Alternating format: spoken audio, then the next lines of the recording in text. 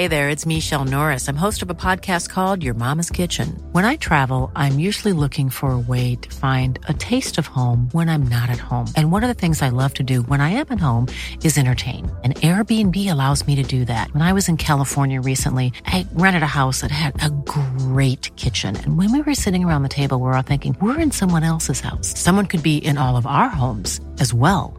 If you have a home, but you're not always at home, you have an Airbnb. Your home might be worth more than you think. Find out how much at airbnb.com/host.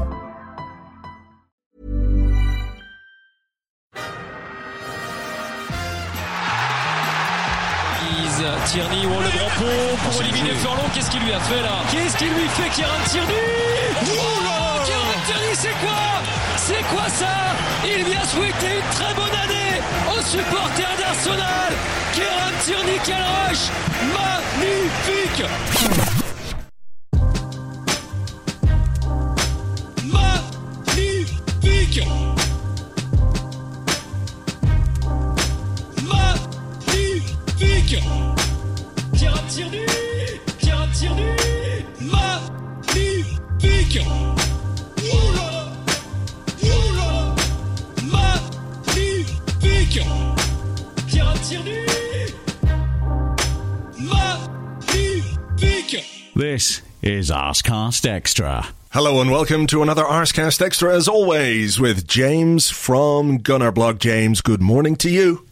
Good morning to you too, Andrew. How you doing? I'm all right. I am ever so slightly hungover today.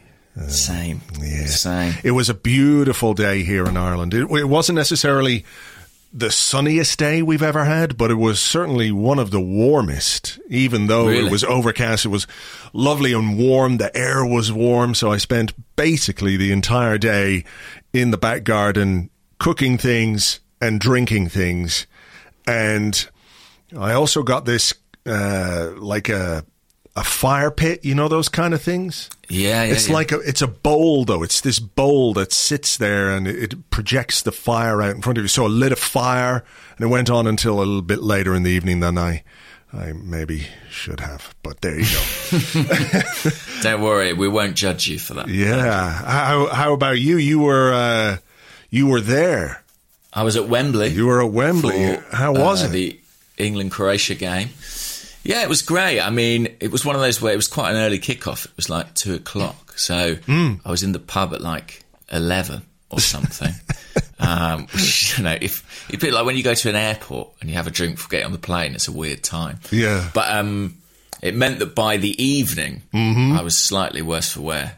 So, yes, I'm not 100% today, but I really enjoyed it. It was a really good day and the atmosphere was predominantly really good. Where we were sort of sat, there was a few Croatian fans around us and had a good chat with them and everyone was in really good spirits.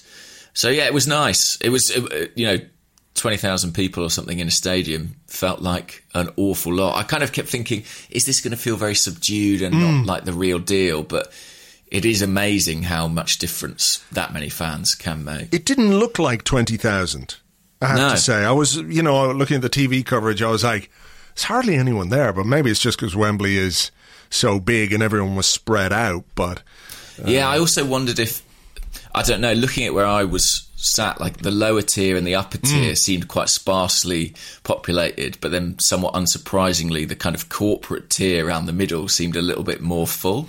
So I wonder if that partly explained it. But I agree with you, it didn't look as many as advertised. But yeah, it was just great to be at a game, and it's not the kind of the normal international tournament experience for lots of reasons. I mean, mainly that it's all being played in different countries, but just to see that many fans congregating together was great. Is that your first game as a fan with fans back? Second, I went to the Europa League game Arsenal played in like October. You know, they won like 5-1 or something. Oh, yeah, when there was like 2,000 people there. Yeah, Lacazette smashed one in from very far out. I went to that, but it wasn't the same. People I were with had been to kind of cup finals and the like, FA Cup finals, Champions League finals, and But it was, I think, maybe as well the fact that it wasn't a split crowd. Really, I mean, it was. I would imagine 90% England fans in there. That probably helped because it meant the vast majority of that 20,000 were kind of pulling in the same direction. So, yeah, it was really good. I mean, there's talk, isn't there, potentially of the semi-finals and final being up to 50% capacity at Wembley. I think that would feel positively spine-tingling, frankly, in the circumstances. Yeah. And what did you make of the game and the performance and all of that? Because I was watching it, I wasn't particularly enamoured with the game. It was a great game, to be honest with you. We were kind of saying we imagined that for a neutral it was probably not a thriller. Croatia weren't brilliant at all. England were very workmanlike and organised, and it was a bit of a moment of inspiration from Calvin Phillips that got them the goal in the end. But it's not like they created a plethora of chances beyond that. But they did get the result. And, you know, the first win in any group stage, in any international competition, really matters. I mean, it puts England in a strong position. The way the competition is structured, you're almost guaranteed to go through with one win because I think half of the third place teams end up going through to the knockouts this time. Right. So, yeah, England are in a good, strong position now. They've probably beaten the toughest opposition in the group. But I'm really fascinated by the next game, England-Scotland. I mean, that will be spicy, to say the least. Yeah, there's some rivalry there, isn't there, for a little bit, reason? Yeah, they still seem a bit aggrieved about a few things that have happened in the past. So... which I can appreciate. A common theme with England at times, that. Yeah, that's true. We've got a lot of countries who don't like us. But, yeah, and listen, I mean, it was... Obviously, there was a lot of controversy around the taking the knee and what would happen there. I can only speak for sort of where I was stood and my section of the support. It felt like it was massively drowned out, any kind of opposition. People were really supportive and clapping and cheering. But there was still an audible element of the fan base that, you know, wanted to make themselves heard against that, which I was really disappointed by. I kind of thought, maybe this is my snobbery speaking, but I thought maybe in London, you know, there wouldn't be a trace of that. And maybe that was a bit naive on my part because there very much was. Yeah, that's a shame. I mean, look, there are people filming themselves booing at their own televisions, you know, so this is, you know, this has reached ludicrous proportions, really. And I think, you know, look, I'm glad to hear it was drowned out for the most part. It definitely was. It definitely was. And, well, he spoke very well about it last week, didn't he, Gareth Southgate? You know, whatever people think about him as a manager, I think in the last week or so, and he wrote that piece for the, was it the Players' Tribune, which is a good read, and he spoke very well about it last week. And look, it's... And I think that's a huge part of the job, to be honest with you. You know, speaking as a kind of England fan, I would much rather have someone who's sort of a good statesman, you know, in some ways, than I would someone who was a maybe effective coach but an absolute wanker. Like, I think the job is kind of bigger than what happens on the pitch in some respects. Well, certainly at the moment, there's a lot going on. And Southgate understands that, I think, and I think it makes him very well suited to it. Ideally, you want both, you know. But I was reminded a little bit of Arsenal's trouble at left back towards the end of last season when I was watching England, because they had Kieran Trippier obviously playing as a left back, which raised a few eyebrows and certainly inhibited them a bit on that flank going forward. Yeah, that was a surprise. Yeah, it was a surprise selection, I guess, given he's got, Luke Shaw and Chilwell in the squad. And Bukayo Saka, if required. Well, yes, and nobody wants to play him at left back except me, it seems. But I mean, an interesting how would you describe that selection? Was it specific for this particular opposition, or what was the thinking behind that? I think they're a bit worried about Tyrone Mings, who's the left-sided centre-half, who's kind of playing because Harry Maguire's out, and maybe they wanted Trippier on that side to just give a bit more stability and cover. I think they want to play Trippier because of set pieces. He's got good delivery. Yeah. But then he's picked a shit ton of right backs, hasn't he? And he's got Kyle Walker and Reece James as well to consider. I don't know. I don't know if he'll stick with it. I wonder if against Scotland he might be a little bit more expansive, and it might have just been something that was required to get past Croatia. But we shall see. Bukayo Saka named on the England bench ahead of £100 million rated Jadon Sancho, who didn't make the cut. So he's got to be worth more than £100 million. Is that what you're saying? 100 million and one. 100 million I would say, in typical Arsenal fashion. No, I didn't see him. Obviously, Saka didn't get on. Not sure how much we will see him, to be honest, in the tournament, but maybe there'll be some minutes for him in the remaining 2 group games. Did you see any of the other games yesterday? I did not watch Austria versus North Macedonia. I did see some of that one because I was still in the pub, and actually there was some nice moments. I mean, a really great opening goal from Austria. I don't know if you've seen it since, but Sabitzer plays a kind of pinged crossfield pass, and the Sabitzer, yeah, and the guy takes it on the volley, sort of into the corner first time. It's just I don't know what other people thought of it, but I loved that as a goal. It's kind of a pinged diagonal pass that's scored on the volley at the far post.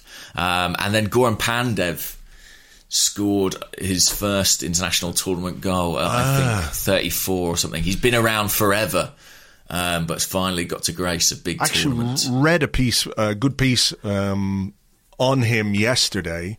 Right. By Nick Ames in The Guardian. It's well worth checking out if you can take a look. He's had a very good career, but kind of obviously never really had much opportunity to make an impact at this level. So I saw bits and bobs of that. I wish I'd watched the Holland game. I didn't. I've caught the highlights since, but that seemed like a really fun match. The second half in particular was really fun. Some good goals, a bit of a comeback from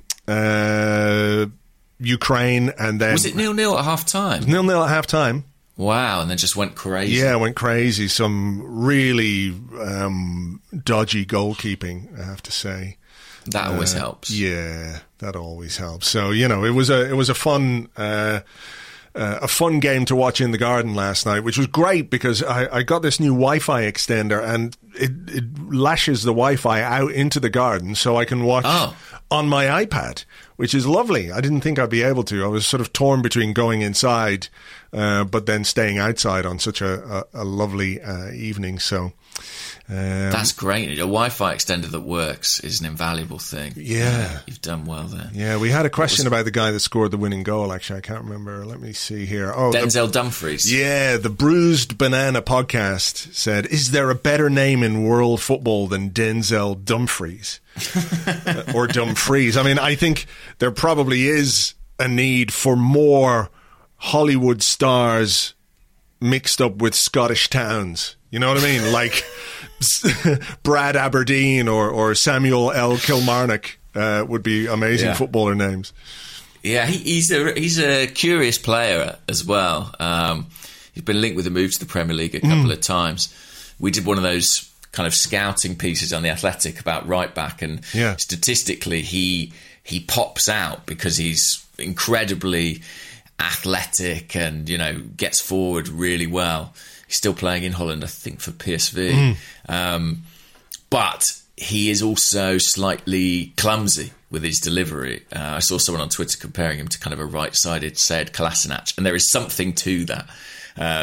But he made a big impact last night, was involved, I think, in all Netherlands goals. Should have scored another one himself, and did score the winner. I don't think he's right for us, but I think he's tailor-made for the Premier League. I bet we see him here at some point. Interesting. Leonardo Dundee, there's another guy. Nice goal. I'm just watching that Austrian goal. Yeah, nice. Yeah, it's a nice goal, right? Yeah. It's kind of very visually satisfying. Yeah. He's another player we've been linked with a bit, isn't he, Sabitzer? In that he seems to be available at a relatively knockdown price this summer, and for a club that's looking for, I guess, some value in the market, he might be of interest. Yeah, how old is he? He's 27. So, can't do it. He's not allowed. Can't do it. Well, the Thomas Partey rule in effect. I do think Arsenal are, we'll come on to this no doubt, but looking in a younger age bracket this summer predominantly. But I like him as a player as well. I think he's really talented. He scored some pretty spectacular goals in his time as well. But what we're talking about, the Holland-Ukraine game. The other thing I just want to say about that is how much I loved the contrast in the kits. It was a very visually satisfying game to watch. Do you know what I mean? Yeah. I like it. I always, since like the 1978 World Cup final, when the Netherlands lost to Argentina, and I was pretty much inconsolable because I was up for the Netherlands. I was watching it from under a chair. I was allowed to stay up late and watch it. I've always liked the Holland kit, I have to say. It's a thing of beauty. And it's just really, I forget, were Ukraine wearing blue last night? Very possibly, but there was like a really nice contrast. I was annoyed, I've been a bit annoyed about some of the kits. Italy, of course, played in white on Friday. Yeah. Should have been in blue. Things like that really get my goat.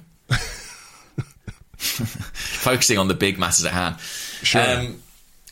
So it was been a kind of weird weekend. I kind of feared for the tournament a little bit on Saturday with what happened to Christian Eriksen. It was obviously so shocking and arresting. You kind of feel like, how do we move forward from here? But fortunately, I think the good news about his condition has kind of enabled that to happen. Yeah, I mean, Peter Hust says, "Good morning, gents. Have you been affected by the events in Copenhagen on Saturday?" And it was genuinely harrowing, wasn't it? To see it happen, to see him fall and the way he stumbled and just the way... Were you watching live? I sort of was in the kitchen and I heard them talking about it and then went in and started watching. And then just sort of...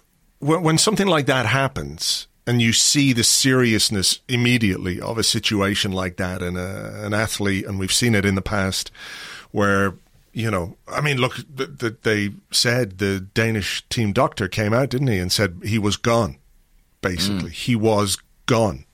And they, were able to perform CPR and defibrillators and all of that, which, thankfully saved his life. But when something like that happens in real time and you're looking at it, you can't help but fear the worst, because it is such a,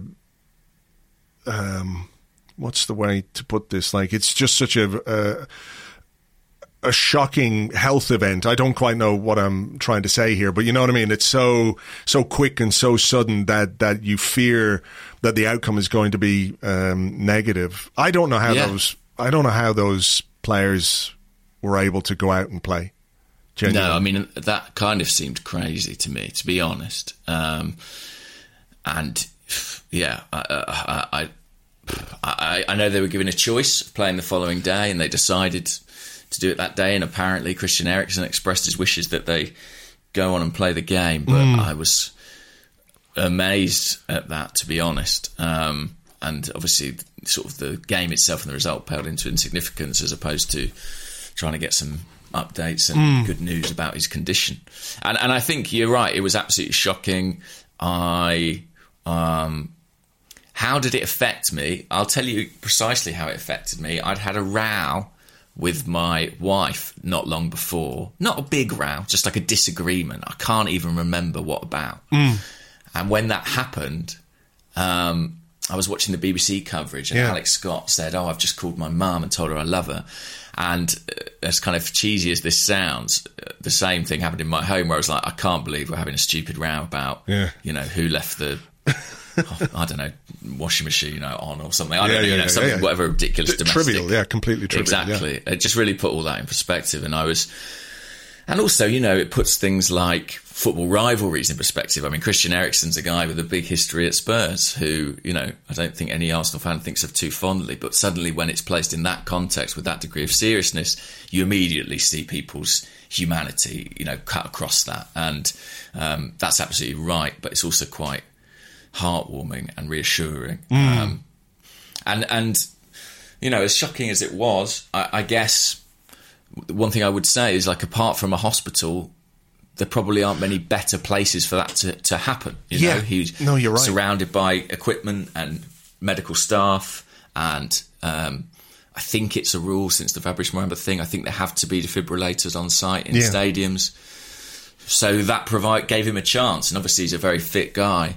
But man, he's a very lucky guy too. I mean, he is, yeah. Yeah, it was. What a relief. Yeah, it really was. It was just those moments where you're trying to wonder what's going to happen with him, and you're hoping for the best possible outcome. And yeah, I have to say, I was really, even on Sunday morning when I wrote about it a bit for the blog, I was just like, oh, fuck, this is...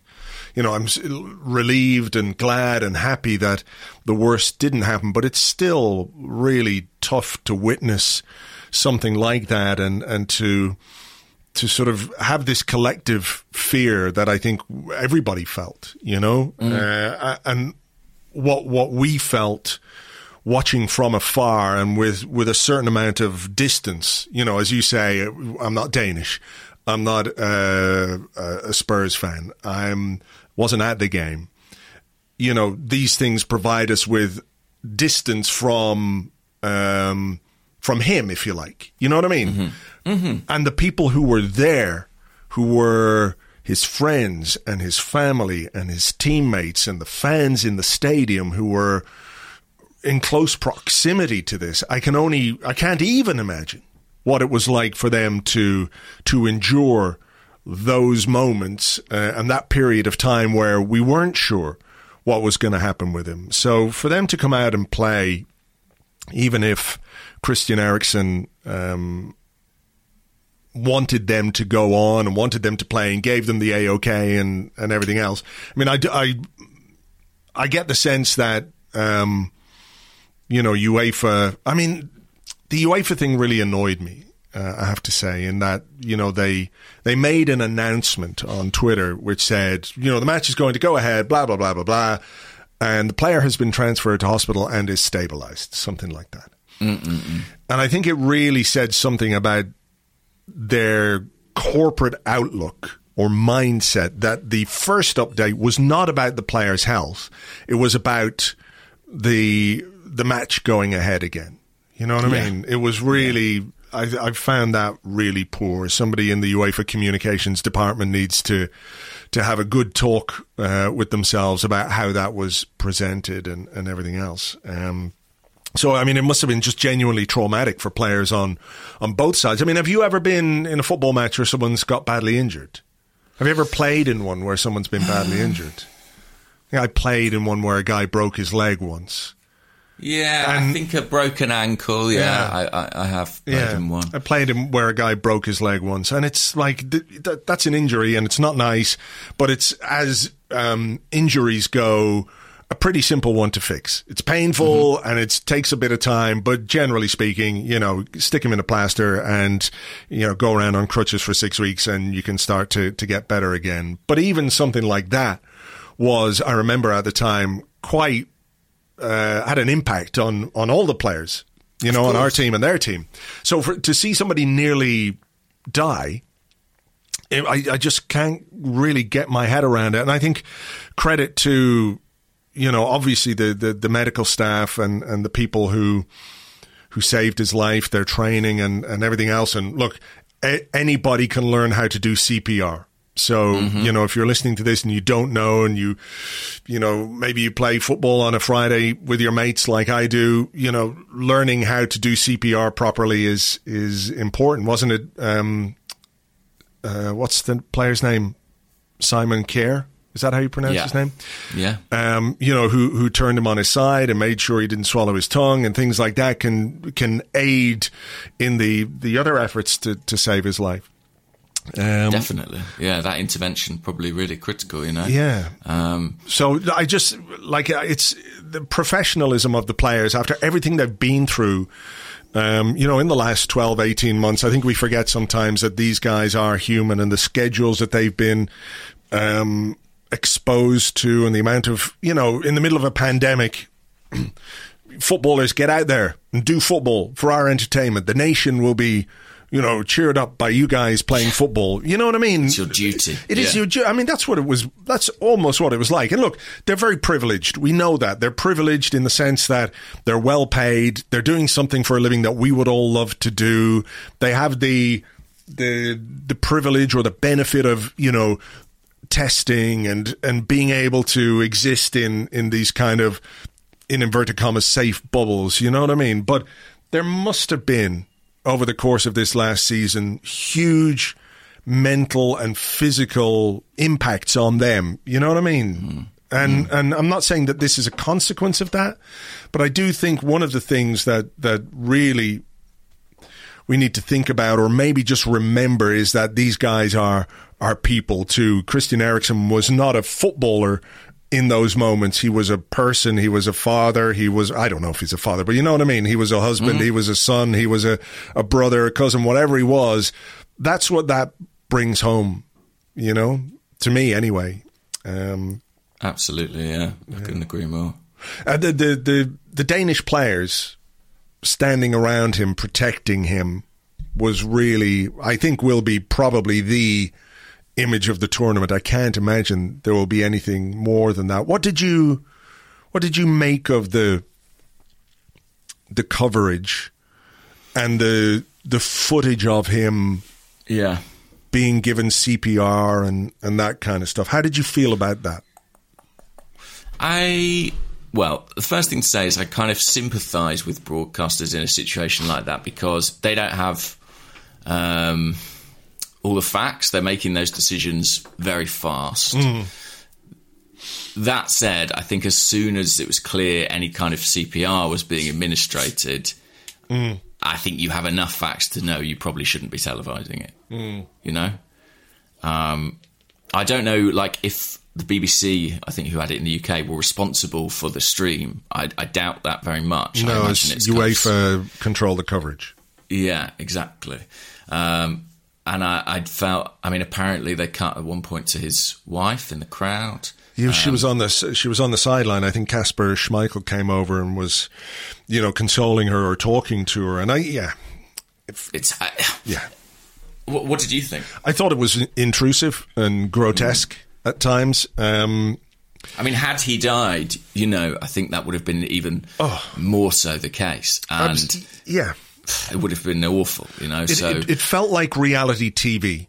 That's what it felt like, and it's not. And I know pretty much everything is entertainment these days, and football is entertainment, and reality TV is prevalent, and, you know, people willingly expose themselves to television cameras for whatever reason. I can't get my fucking head around it. You know, if you're willing to make a twat of yourself on camera, you can make a good living for yourself, it seems. And many people are prepared, and I'm not talking about acting, James, don't worry. You know, many people are prepared to do that, you know what I mean? But this was not reality TV. This was real life, and this was somebody's life that was in the balance, and we were looking at it. And I do think there need to be some protocols put in place. Thankfully, this kind of thing does not happen with any kind of frequency or regularity. So, you know, I can think of a couple that happened during, you know, let's say the lifetime of Arsblog. We had the Fabrice Muamba. There was Marc-Vivien Foé. Do you remember that one? Was that at the African Cup of Nations, I think? Yeah. Maybe. You know, but these are really rare events.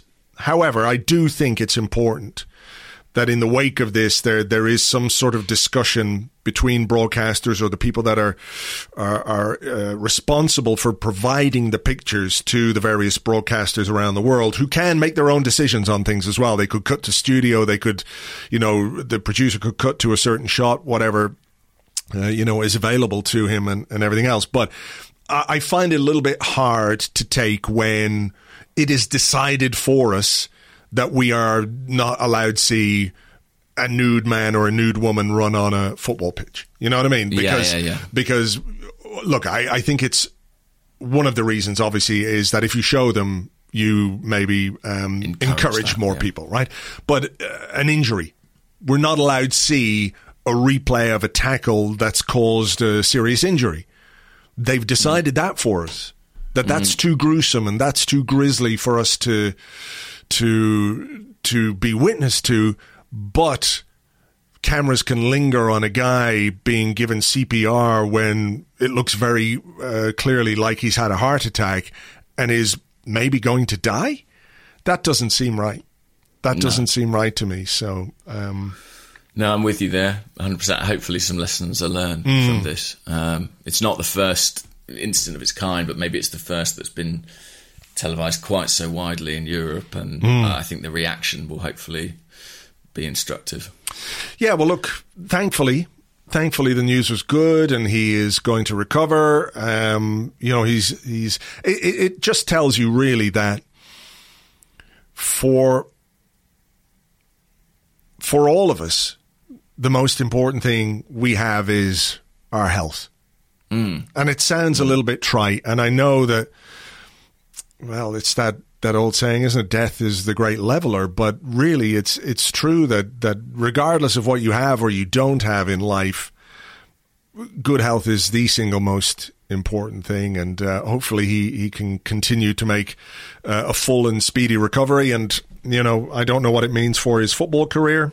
I guess they've got some work is the wrong word, but I guess they're going to have to try and figure out exactly why this happened to him, and whether it's the end for his football career. But I think it's a very obvious choice. If you're being handed life in one hand and a football career in the other, you're choosing life. So I imagine if it comes to that choice, his football career, as much as he must value it enormously, will be placed in some perspective, you would think. Who knows? And I don't know enough medically to know what would be correct. Obviously, Fabrice Muamba never played again. And I'm sure, I'm sure he would have liked to, but equally, I'm sure he wouldn't swap what he has now and the life he has now. So we shall see. But I'm just so glad that it was kind of a seemingly positive outcome. And as I say, I think it would have cast such a tremendous shadow over the tournament. On every count. Yeah, I mean, there's no point speculating about what might have happened, or getting angry about what might have happened if the worst had happened, because it didn't. So, again, all we can say is good luck to him, and thankfully, like you say, he was kind of lucky it happened where it happened. Because of the expertise that was around, and even if it playing out in full view of people was something that was an unfortunate part of this, the fact that it happened in a football stadium with doctors, with equipment, with specialists, with a load of people around who could help him. It's great. And look, good luck to him, and good luck to Denmark. It felt a really weird game afterwards, I have to say. It was, they missed a penalty, and I don't know. Like I said, I don't know how they... Which he probably would have taken, yeah. And even when Finland scored, the guy seemed sort of apologetic. It was a strange atmosphere. And how could it not be? How could it not be? And to be honest, I don't know if Denmark's tournament will recover. It's just such a... Like you say, when you've been in that situation of having someone get even a mild injury on a football pitch, you know how it affects you and how it affects the game. Something that serious. I don't quite know how they'll get over that, but huge testament to their character that they were able to play at all, to be honest with you. So today, what have we got at the Euro? Scotland, Kieran Tierney. Kieran Tierney against Czech Republic, so that could be good. What is the afternoon game? I don't know. It's Spain versus Sweden in the evening, which I'll be watching because I'm sort of half working on it. And then Poland, Slovakia. Okay. Is the 5 p.m. Right. Will that be the Robert Lewandowski show? We will find out. Yeah, probably. Kieran Tierney, we'll be looking to see how Kieran Tierney does. He is, I suppose, beyond Saka, he is the most Arsenal interest we've got in this. Granit Xhaka, of course, played for Switzerland against Wales. Against Wales. How much longer he's going to be an Arsenal player remains to be seen. So, anything else from the Euros or from this bit before maybe we take a break and go into some of the more Arsenal-y transfer stuff which comes in the way of questions? Yeah, I think that's all I really had from the Euros. I think let's take a break and get straight into the questions. Okay, we will do that. We will come back with your questions and more in part 2 right after this. Learn CPR.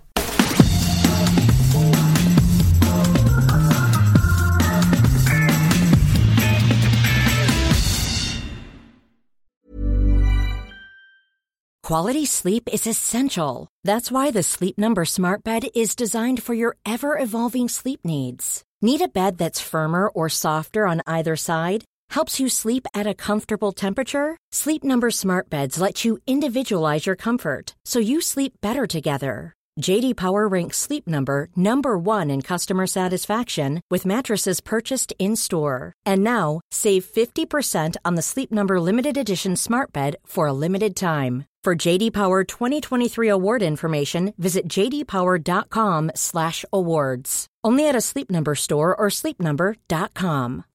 Life is full of what-ifs. Some awesome, like what if AI could fold your laundry? And some, well, less awesome, like what if you have unexpected medical costs? United Healthcare can help get you covered with Health Protector Guard fixed indemnity insurance plans. They supplement your primary plan to help you manage out-of-pocket costs. No deductibles, no enrollment periods, and especially no more what-ifs. Visit uh1.com to find the Health Protector Guard plan for you. Welcome back to the Arscast Extra. This is part 2 of the show where we answer questions that you send to us on Twitter at GunnerBlog and at Arsblog, and also on the Arsblog Discord chat server, which you get access to if you are an Arsblog member on Patreon. I'm going to go first, if you don't mind. By all means. Right, we have a question, sort of a starter question here from Eddie Longbridge, who's at Eddie Longbridge, and he says, if Ben White is brought in, then who is he replacing?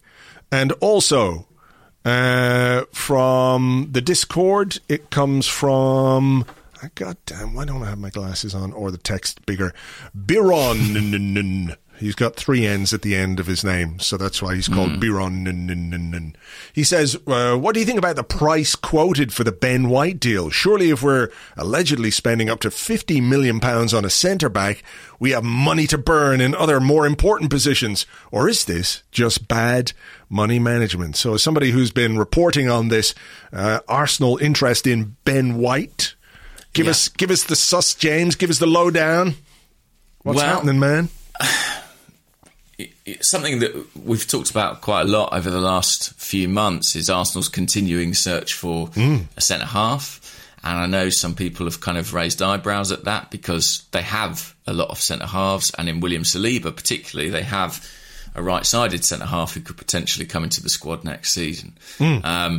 Nonetheless, it appears Arsenal are interested in adding someone in that area. And at the moment, Ben White is the name at the top of the list.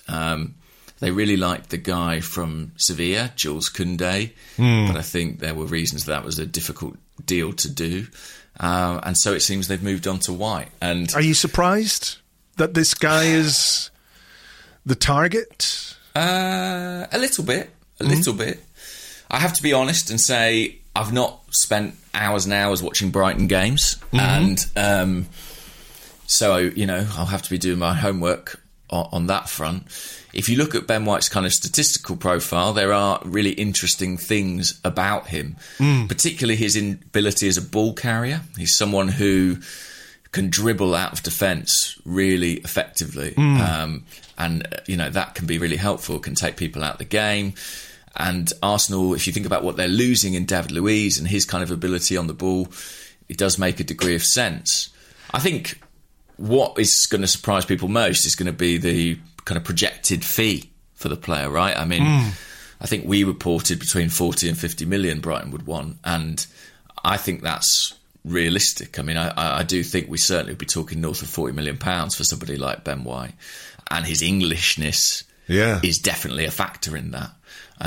Of course, his Englishness might be a factor in why Arsenal want him too. Homegrown. We've spoken about homegrown quotas, and I do think that's one of the areas they kind of have to focus on in the summer, is making sure that they can flesh out that aspect of it. And also maybe culturally, I do suspect there's a slight thing of, we all remember the kind of failed British Core project from a while ago, but everything I hear tells me that people like Kieran Tierney, people like Rob Holding, Callum Chambers are really valued in the group. You know, some sort of a kind of different kind of core. Not necessarily people who are going to play every game, but people who contribute to the culture.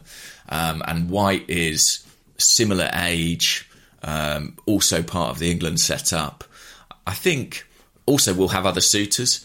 Liverpool have been linked very strongly. I think, who else was it that's been linked very strongly? PSG have been mentioned in dispatches potentially. Right. So I think there'll be competition too. So I don't think it's a fait accompli, but I think it's something Arsenal are definitely working on. I think it has caught people a little bit off guard. What did you make of the news when you saw it? Well, interesting, certainly, that level of investment could be made in a central defender. I mean, like you, the idea that Arsenal have been after a central defender that's not news. I think that's pretty widely known. I was just curious as to what kind of player we were going to bring in. He's not the tallest. No. He's about 6 foot, and Koundé's under 6 foot. He's like 5'10" or something like that. So that's clearly, not necessarily their concern. I think it has been much more. Well, I think Ben White can defend, but I think a big part of this has been ability on the ball. And Brighton have played some very good football. He had a very good loan spell at Leeds as well, didn't he? Yes, I think it was pretty crucial to their promotion campaign, if I'm right. He's also quite versatile. He can play. I think he played for England the other day on the left of a back three. He can play as a right-sided centre-half, obviously. He's played for England as a holding midfielder briefly too. I think if you think about the way Arsenal play, the demands of that right-sided centre-half role, a lot of the time they're building up kind of in a 2 or a 3, and that player is almost playing at times last season as a kind of right-back or in the channel. And while Rob Holding can kind of get away with that, it's maybe not where he's best. It requires a sort of degree of agility that's maybe not his natural game, may not be the natural game of William Saliba either. So I think Ben White fits the plan in that respect. I think the money thing is just so interesting because if you can do that, what else can you do? What else can you do? Because I don't have the impression that this is kind of the deal that Arsenal are working on and that's going to be the budget gone. Yeah. I do think they see this as one of several significant signings they would want to make to bolster the squad for next season. And so I'm encouraged by the price. I know people might go, well, is that really how we should be allocating resource? And that's a separate discussion. But the fact that Arsenal feel confident enough that they could reach that sort of price in the circumstances we're in financially is interesting for sure. It is. And look, here's the thing. I think right-sided centre-half is a position we need to improve on. Do you? Because not everyone does, right? Not everyone sees it as a priority. I've said this before. I think Rob Holding is a good squad option, a decent squad player. I think he's a good kind of backs to the wall defender. You know what I mean? If there's a game where you're having to deal with a load of crosses and that kind of stuff, I think that really suits him. But I'm not sure. Seemingly, as I mentioned earlier, a good person to have around. Yeah. But I don't think that's the way Arsenal should be looking to play, if you get what I'm saying. We shouldn't be. Lest we forget, he was very nearly out the door 12 months ago. Yeah, exactly. The thing people have spoken about a lot in the wake of this interest is obviously if we're spending 40-50 million pounds on a central defender, we did spend 28 million pounds or do a 28 million pound deal for a central defender 2 years ago now, William Saliba. And while I do think there are scenarios where it doesn't mean the end for Saliba, like if you're looking to raise a few quid, Rob Holding could be a good sell. You know what I mean? Even if if you're open to that. If you're open to that, he's a good sell. He's just signed a new contract. He's English. He's in, the prime years of his career. Maybe there's a scenario whereby Ben White becomes your first choice and Saliba is a backup option to him. Saliba can also play on the left in a back 2. He can play in a back 3, I'm sure. Do you feel like we're overburdened with central defenders if we bring this guy in? And do you think it means the end for someone. And maybe with Saliba, I mean, it's hard to see a scenario whereby a manager who has got his job on the line is too strong, right? But there's an awful lot of pressure on Mikel Arteta to produce results next season. There aren't many managers in the world who would entrust their one side of their defence to a 20-year-old. Are there? Not too many. Not too many. Unless you have no choice. Yeah. And I think one of the reasons they might be paying a premium for Ben White is he is someone who comes with substantial Premier League experience. He's kind of shown he can cut it in this league, which we don't know yet about William Saliba. I think you make a good point about the possibility of selling Holding. Personally, just based on things that I hear about, you know, his presence in the squad and how much the staff like him, I read this as bad news for William Saliba. I do see it that way, and that's my opinion. You know, I'm saying that sort of just looking at it and knowing what we know and seeing what we see about how Arteta feels about Saliba, the fact that he didn't want to use him last summer. I just don't really buy that it's changed, and everything that we've heard from Arteta, I feel personally has been very non-committal. You know, he's always said, of course he'll come back to us in the summer, but he's never said he'll be with us for the duration of next season, and I see him as a really important player. Not in a way that's convinced me, at any rate. And I don't know if we can carry 5 centre-halves next season who... Plus Chambers, maybe. Yeah, who expect minutes as well. It's not like one of them is an academy kid who's 18. Do you know what I mean? Who might get the odd game in the cup, but is basically going to be happy not playing. Or Per Mertesacker at the end of his career being wheeled out on occasion, but basically not being part of the squad. All these guys want to play, expect to play. I mean, we had an interesting question, actually. I'll see if I can find it now. It was about squad building. Here you go. Critical T says, many have said we need to reduce the size of our squad with fewer matches in the coming season. If we achieve our goals next season and make it back into Europe, we'll need a squad capable of playing a season with domestic and European football. Is there a risk our attempts to downsize this year mean that our job in next summer's window will end up being as big as this season's, or even bigger, were we to somehow make it into the Champions League? Look, I don't think we're going to cut our squad down to like 18 or 16 players. That's just not realistic. I suppose the reason I asked that is, like, is there a chance that maybe one of these centre-halves could spend this season out on loan, you know, and before coming back? Well, I mean, if it's Saliba, if it's another loan for William Saliba, it will be 3 years as an Arsenal player in inverted commas, without having played for the club, which is crazy. I can't understand, you know, how the player himself would be on board with that. You know what I mean? Yeah, I suspect not. It's hard not to look at that deal with a crooked eye, to be honest. And this is not criticism of William Saliba, just to be very clear. But for a football club like Arsenal to spend that much money on an 18-year-old centre-half, and for him not to have played for the club in 2 years is just, it's ridiculous. It's ridiculous. Yeah, it is a crazy situation. You know, a huge amount of money to spend on a player who effectively hasn't contributed anything to Arsenal in that time. Not his fault, of course. Just, you know, that's the reality of the...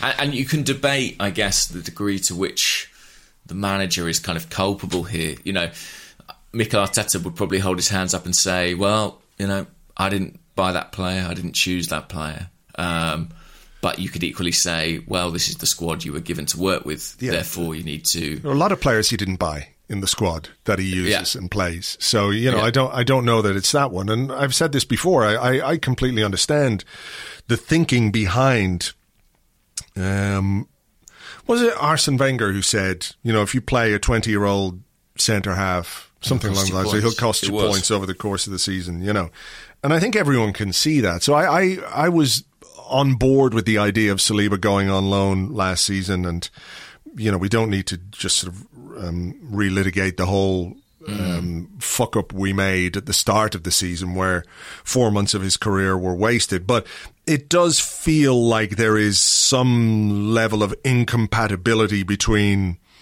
him and Mikel Arteta, for sure. I mean, it's dividing line, it's boundary line type stuff for some fans as well, which I think is really very interesting. I think it's an interesting phenomenon that there is this this sort of staunch level of support for Saliba. And I get why people are invested in it. We, paid a lot of money. He looks an exciting young player, an exciting young defender. We've had our fill of annoying, error-prone, Hank Scorpio-looking fucking central defenders in our time. So I get why people are invested in him and the idea of him. But it is kind of more the idea of him at the moment, isn't it? Because we don't have any evidence of what he can do for us in an Arsenal shirt, and maybe it's a sort of circular thing because he hasn't been given that chance. But I think it is quite an interesting definitely thing. Strange. It's definitely strange. And, if there is an opportunity to recoup a significant chunk of what Arsenal have paid for him, maybe it is the time to take it. If it just isn't compatible between player and coach at this point, maybe that's the way it goes. I do wonder, though, about a loan. The only reason I say that is he's still under contract with Arsenal for quite a while. And also, if things go badly for Mikel Arteta in the first 6 months of next season, there might be a change at managerial level. And then where does that leave, the Saliba situation? How much does that influence things? It's a really delicate one. And I suspect you're right, the player's own wishes will be a big factor in it. Is he going to be content with the uncertainty of another loan spell? Is he really committed or bothered about the idea of playing for Arsenal at this point after so long, with so many setbacks and problems? How determined is he to kind of, see this through? I don't know. But it's a really odd one. And I think you're right. It is a kind of line in the sand for a lot of fans. I think when you make a big signing, there's a lot of emotional investment in that. We've seen that with Pepe and with others. People want that to pay off and work out. And,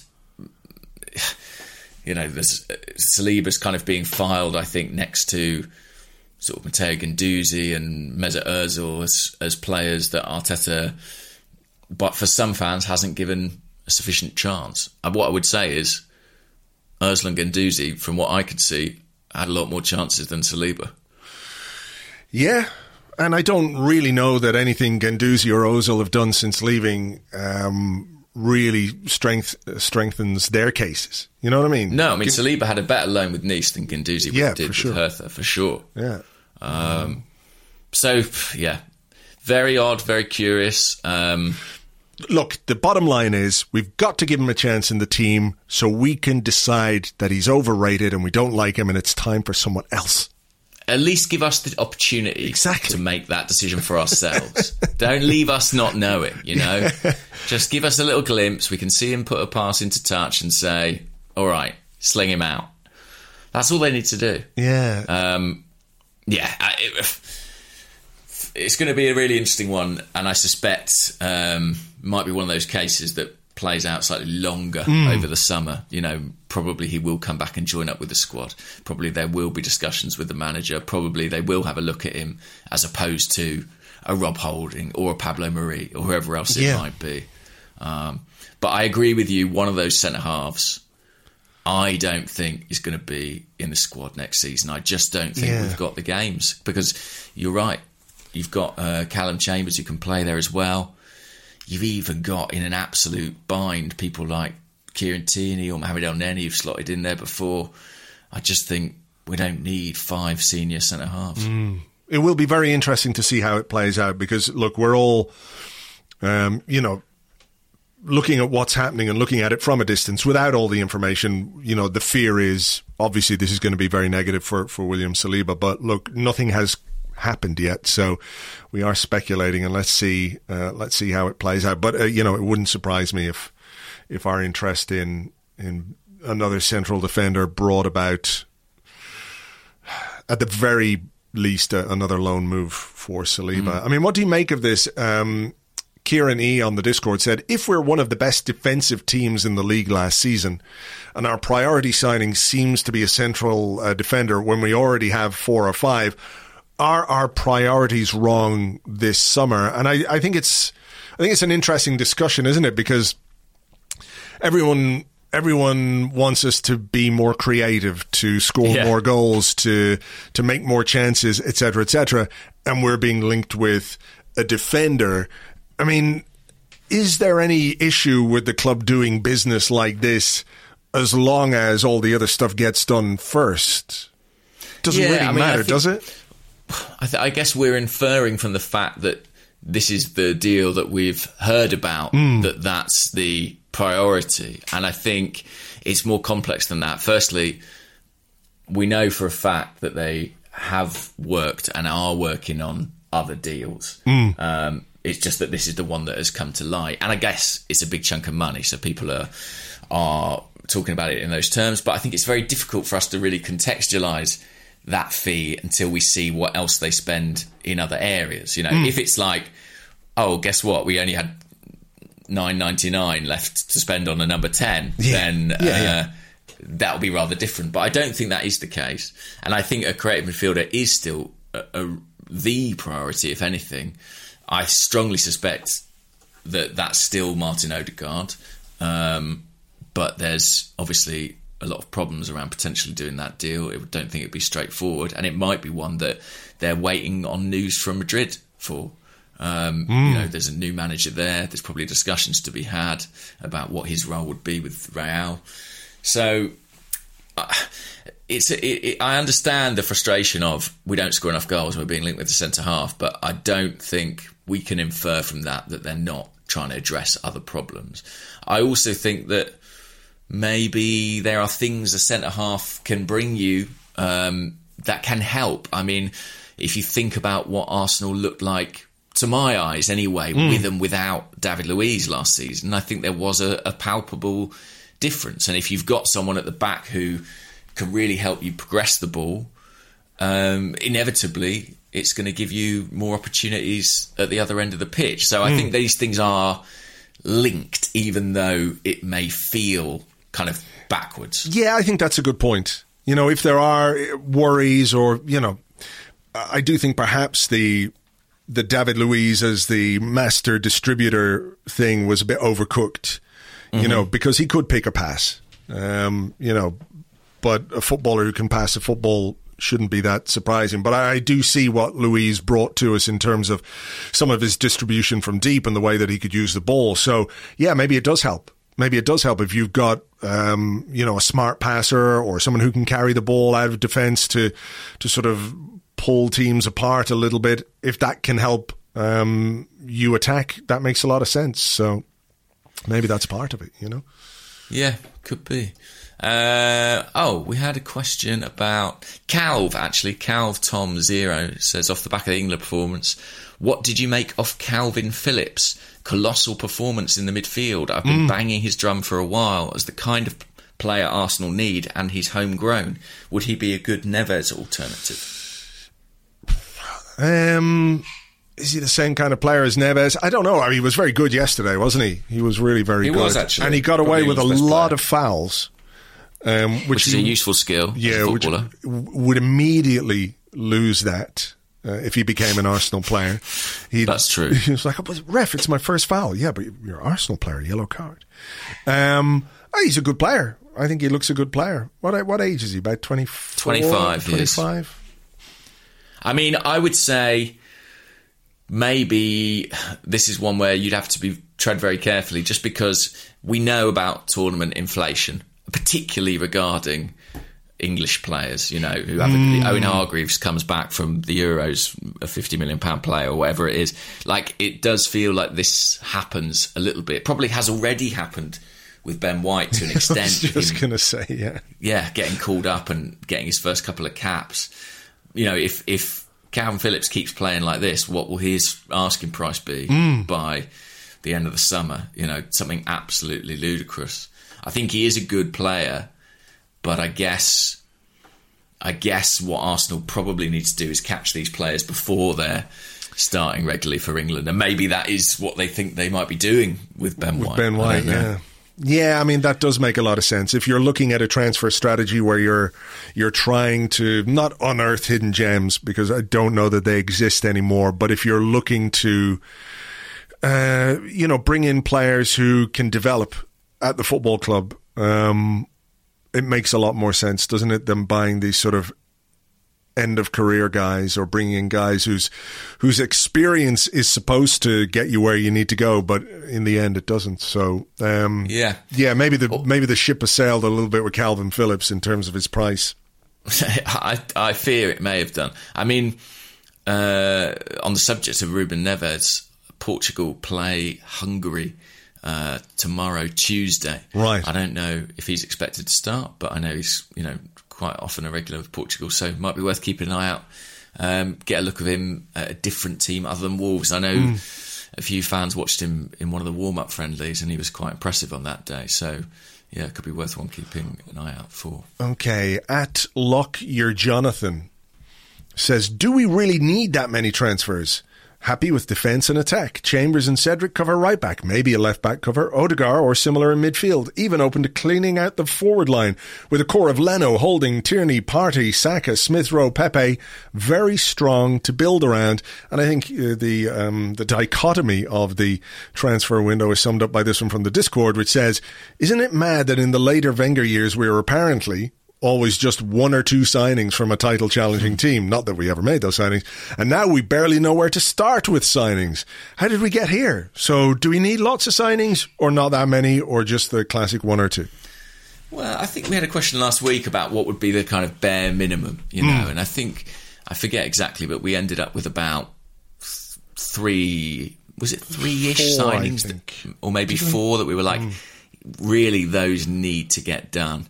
And I stand by that sort of tally, really, in those sorts of areas. I think the question is right. I think we've got some really exciting players, especially young players, to kind of build around and work with. But there are clear gaps. We're talking about number 10 as being one. I think certainly if Granit Xhaka goes, and arguably even if he doesn't, just with Danny Ceballos gone, there's a gap in central midfield in the deeper areas. I think there's clearly a gap at goalkeeper behind Bernd Leno, where someone needs to come in. So, yeah, I think there are a number of areas that are weak and need strengthening. As for the kind of one or two signings things, I mean, what's really changed is our league position, hasn't it? I mean, we always felt we were in touching distance, and I think a lot of other clubs have kind of overtaken us, certainly in terms of their recruitment, and it's left us in a position where it feels like we are further away. I wonder as well how much of that is down to having a clear style. I mean, with Wenger, it always felt like we had an attacking game that was absolutely what's the word? That worked. It worked essentially. Yeah. And we had one problem, which was that defensively we were poor. So we needed a centre half and a holding midfield player perennially. Which is why we went and bought Andrei Arshavin. Exactly. and we kind of never really addressed that issue. I think maybe with Arteta's Arsenal, the style is less coherent, less clear, and so it's more difficult to go, well, if we only added a right back, everything would be fixed. But yeah. I think number 10 is the one, really. I think that is the one that has to be the most important, because defensively our record is decent. I think I'm going to have to go and deal with that dog in a minute, but I think, we need to create more chances. We need to score more goals. That's the one that if we haven't addressed it come the end of the summer, I think it's going to put a serious limit on our potential for next year. No, I agree with you. I agree with you. And I think people are kind of more, not forgiving is the wrong word, but I think if you're a team that can score a lot of goals, it does go some way to, you're obviously doing something right if you're scoring lots of goals. You're doing kind of the most important thing in football right. So it's finding that balance between defensive solidity and creating those chances and scoring the goals where, you know, that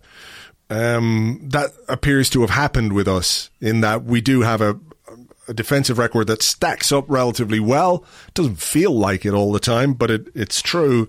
But the issue is we don't score enough goals and don't make enough chances, and that's maybe a consequence of how we're being set up to be more defensively solid. So, do you want to have a word with the dog, or? Yeah, I think she's woken up and she is like, oh shit, I'm alone. And she hates to be alone. So I'm going to go and show her that I am alive and in the house. And okay. Hopefully that will reassure her. Okay. Give me 1 second. No problem. Oh, you're loud, actually. Right. Shush. Shush. That's it. Dogs understand English perfectly. They do, though, actually. Mine do, anyway. Can't say a word. Maybe we need a dog jingle to put in here to sort of fill the dead air. Too hungover for the chit chat.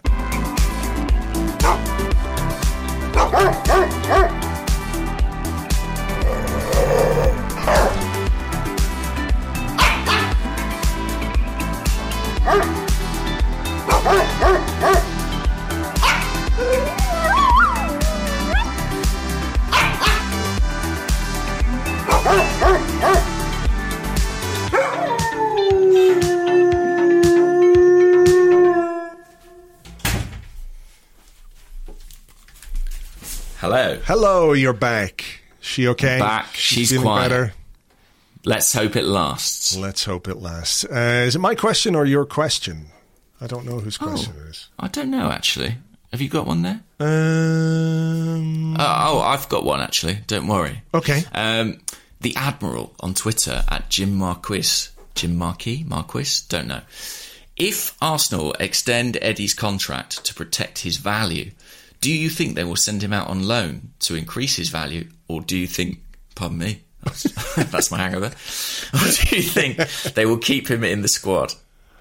I don't know why Eddie Nketiah would sign a contract. I think that's absolutely right. I can see why the club would offer him an extension, even if you're going to sell him this summer. Selling a player who's got 2 years left on his deal, or 3 or 4 or 5, is likely to extract a bigger fee than selling a player who's got 1. Yeah, but from the player's point of view, you've got you're likely to have more offers. Absolutely. When your contract is coming to an end because your price is lower, the club know you want to go, etc., etc. So while it makes some sense for Arsenal to try and do it, it doesn't really make any sense from the player's point of view. And I don't know why his agent would advise him to do that. Same agent as Saka, isn't it? And same agent as Saka, Balogun, a few others. But I think you've hit the nail on the head. I think Arsenal probably are just trying to protect the investment. The player's aware of that, you would imagine. So why would he do that when this summer or even next he's got incredible options, lots of choice, you would think. So, yeah, I still think the likelihood is he'll leave, to be honest with you. I think so too. I mean, there must have been, in the discussions with Balogun, over his contract, this is the same agent. So what is Edu telling the agent to convince Balogun to sign a new deal at Arsenal when he did have options, to go to clubs in Europe and maybe play more regularly at an earlier age? Edu has got to, not that Nketiah is the elephant in the room, but he's certainly got to be a factor in the discussions, because you're telling an agent one thing about one of his clients, which is probably going to have a negative impact on another one. Yeah, I don't know how you possibly can manage that situation. I think it's really tricky. two strikers, same agent, competing for the same spot in the squad, essentially. I also think Eddie's 22 now. He needs to play. I think he really does need to go and get some proper minutes. I mean, he's not had a substantial loan spell. He went to Leeds for half a season, wasn't really a starter there. So he's never really played a full season of senior football and seen where that takes him. I think he needs to do that for his own career. And I think he will. I think he'll sort of try and wrest control of his career, to be honest, and I don't think he'll sign that contract. I think he'll find somewhere to go and hopefully Arsenal strike a deal. But what do you make of I've seen people criticise the club for not selling him in January, for example. Yeah. And previous to January, he was involved on a semi-regular basis. He'd started some games in the Premier League. At one point, which is a testament to how bad we were, he was our leading scorer last season. So where do you stand on the idea that we should have sold him in January because he was a more valuable asset? Was there the chance to sell him in January? Was anyone interested? I mean, we didn't use him much in the second half of the season, and, thusly his value has diminished. But, I'm not sure there were a pile of clubs knocking down our door for Eddie Nketiah in January, were there? I don't know.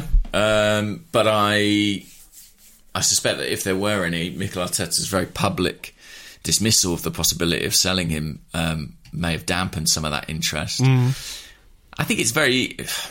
Well, look, certainly with hindsight, that would have been the right thing to do. I think a lot of people argued it at the time too.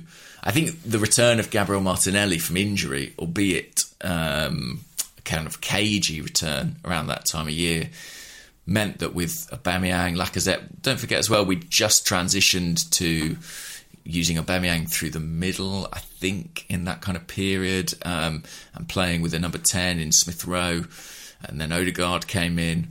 I think we probably could have afforded to let Eddie go, either permanently or even temporarily. I mean, half a season of Premier League football, if he'd scored half a dozen goals, probably would have put another 5 million on his price tag or whatever it might be. I don't think that would have been the worst thing in the world either.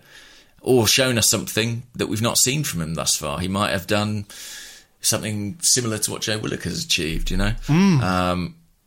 But we didn't do that, and ultimately the second half of his campaign felt like stagnation. He didn't really get any minutes, didn't really get any opportunities, didn't really make any strides forward. And I think suffered a real blow, obviously, with the England 21s. They went out at the group stage of that tournament, meaning he didn't have any competitive football this summer with the knockouts, which again would have been a really good platform for him, you would think. So, yeah, I think it probably was a mistake to not let him leave in that time, and I expect it's one they'll put right. But I don't get the impression that the contract offer they've made to Eddie is one that says to him, you're the future, important part of our future. Yeah. Well, while we're on the subject of strikers, Jack Linehan, who's at JJ15Q on Twitter, says, "Morning, gents. Very curious. Do you really think losing Lacazette on a free next year is that bad? Keep him this season, as there will be games that suit him, and not give him a big contract should free up the wage bill nicely." I don't think it's that bad if they make a number of other sales. It does kind of feel, in isolation, it's bad. A £50 million player leaving for nothing. You can't really argue that's anything but bad. But if they were to recoup, 80 million in cash from other sales and made a kind of technical case of, we want to keep Lacazette for an extra year because, Balogun and Martinelli aren't quite ready yet, then I could live with it. But I know others will disagree. I suspect you'll disagree with that. Yeah, I think it would be bad. I think it will. I mean, I can see a football rationale for it, but I think there comes a point where, as a club, you have to stop doing bad things. And I guess I'm kind of talking on the assumption that maybe there isn't interest at the level where it becomes worth it, if you see what I mean. Yeah, I that's don't know. true. But if someone comes in, they're like, do you want 5 million for Lacazette? I do wonder if it might be like, well, no, I'd rather have Lacazette, sort of thing. Yeah. Maybe you get more goals than that 5 million is worth, if that makes sense. Yeah, exactly. But yeah. as a general kind of rule, we have to stop letting players go for free. I agree with that. Yeah. I agree with that, for sure.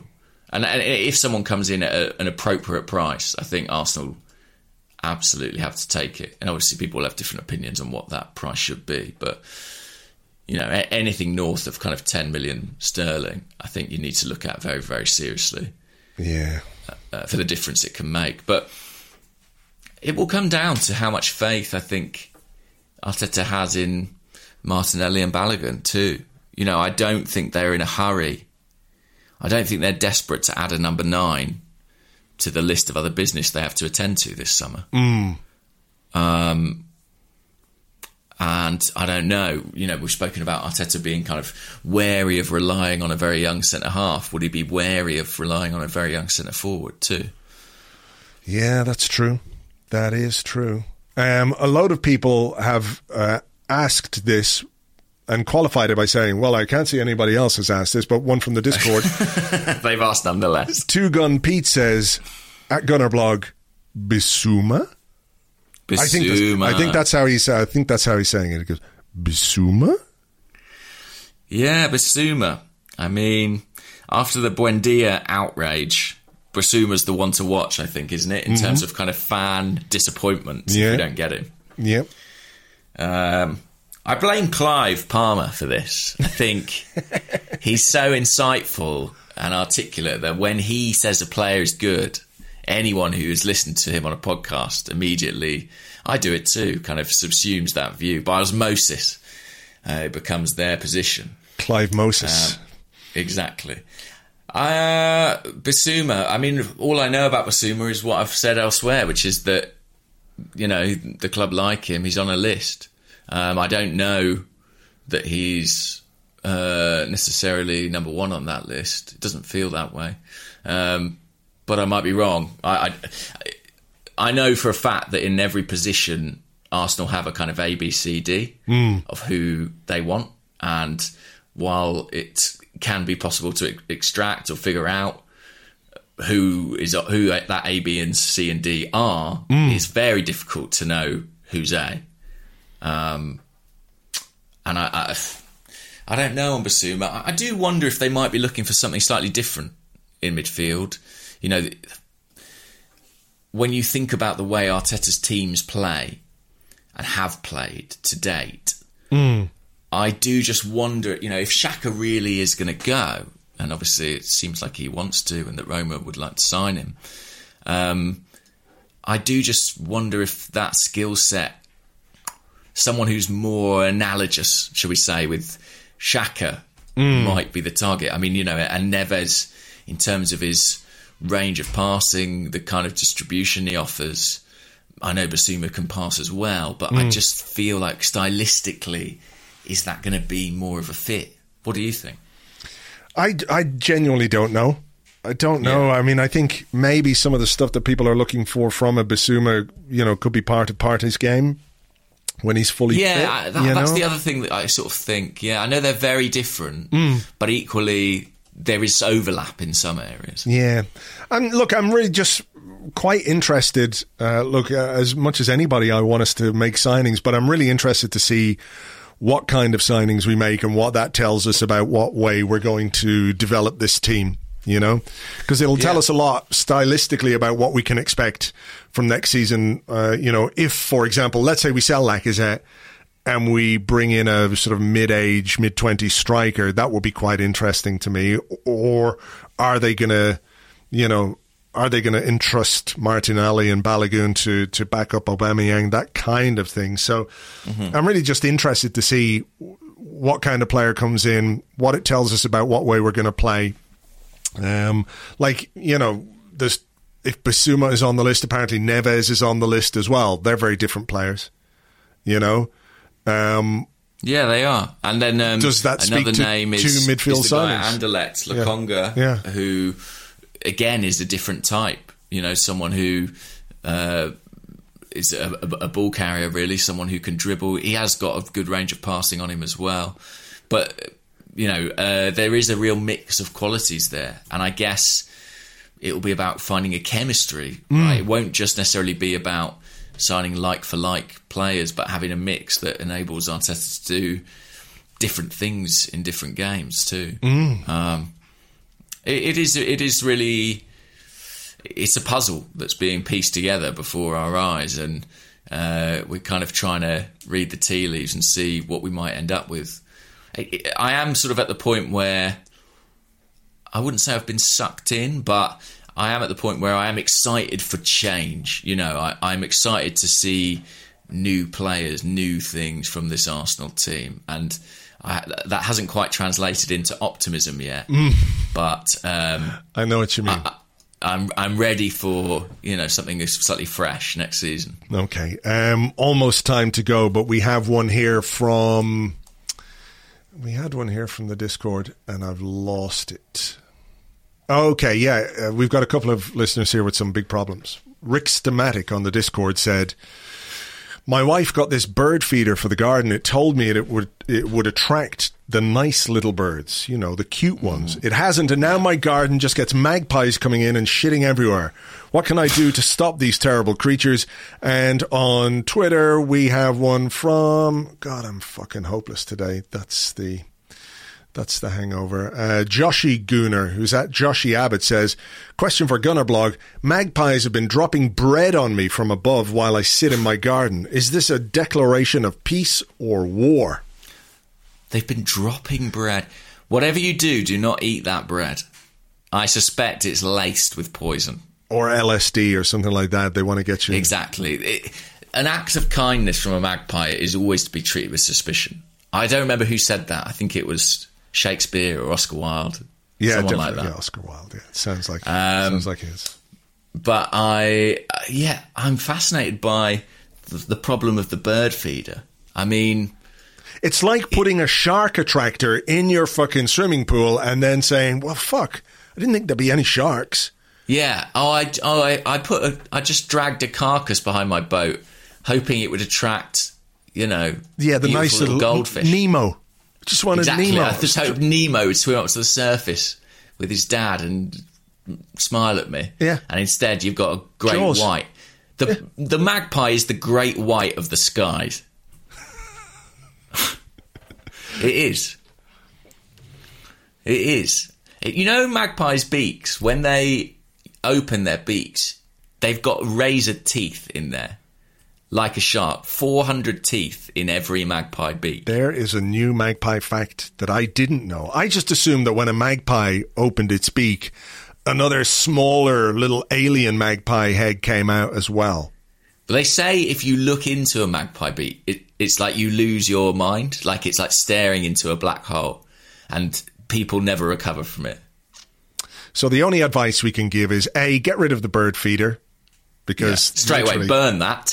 It's a magpie attractor. That's what it's actually. I want a video sent to us of that being set alight in the garden while the magpies watch on. Yeah, in horror. They'll get their revenge, though. They will. Well, that's the issue. I mean, so if he takes the bird feeder away, how will they respond? By dropping bread on him? Poisoned bread? Who knows? I think the only option this guy has is to move house now. Just move house. His only option is to live underground. That's the only safe place. From magpies, yeah. Yeah. Become a mole man. Subterranean society. Free from the yoke of magpie tyranny at last. Although with slightly poorer eyesight and less hygienic living conditions. It's quite muddy down there, I believe. Yeah. All right. Right. Shall we? Go? We shall go. All right. Listen, thank you, everyone, for being here. Thanks, as always, for listening, downloading, subscribing, and all the rest. We've got something for Patreon members midweek. Watch out for that. Regular Arsecast on Friday. In the meantime, enjoy the Euros, and we will catch you on the next one. Bye-bye.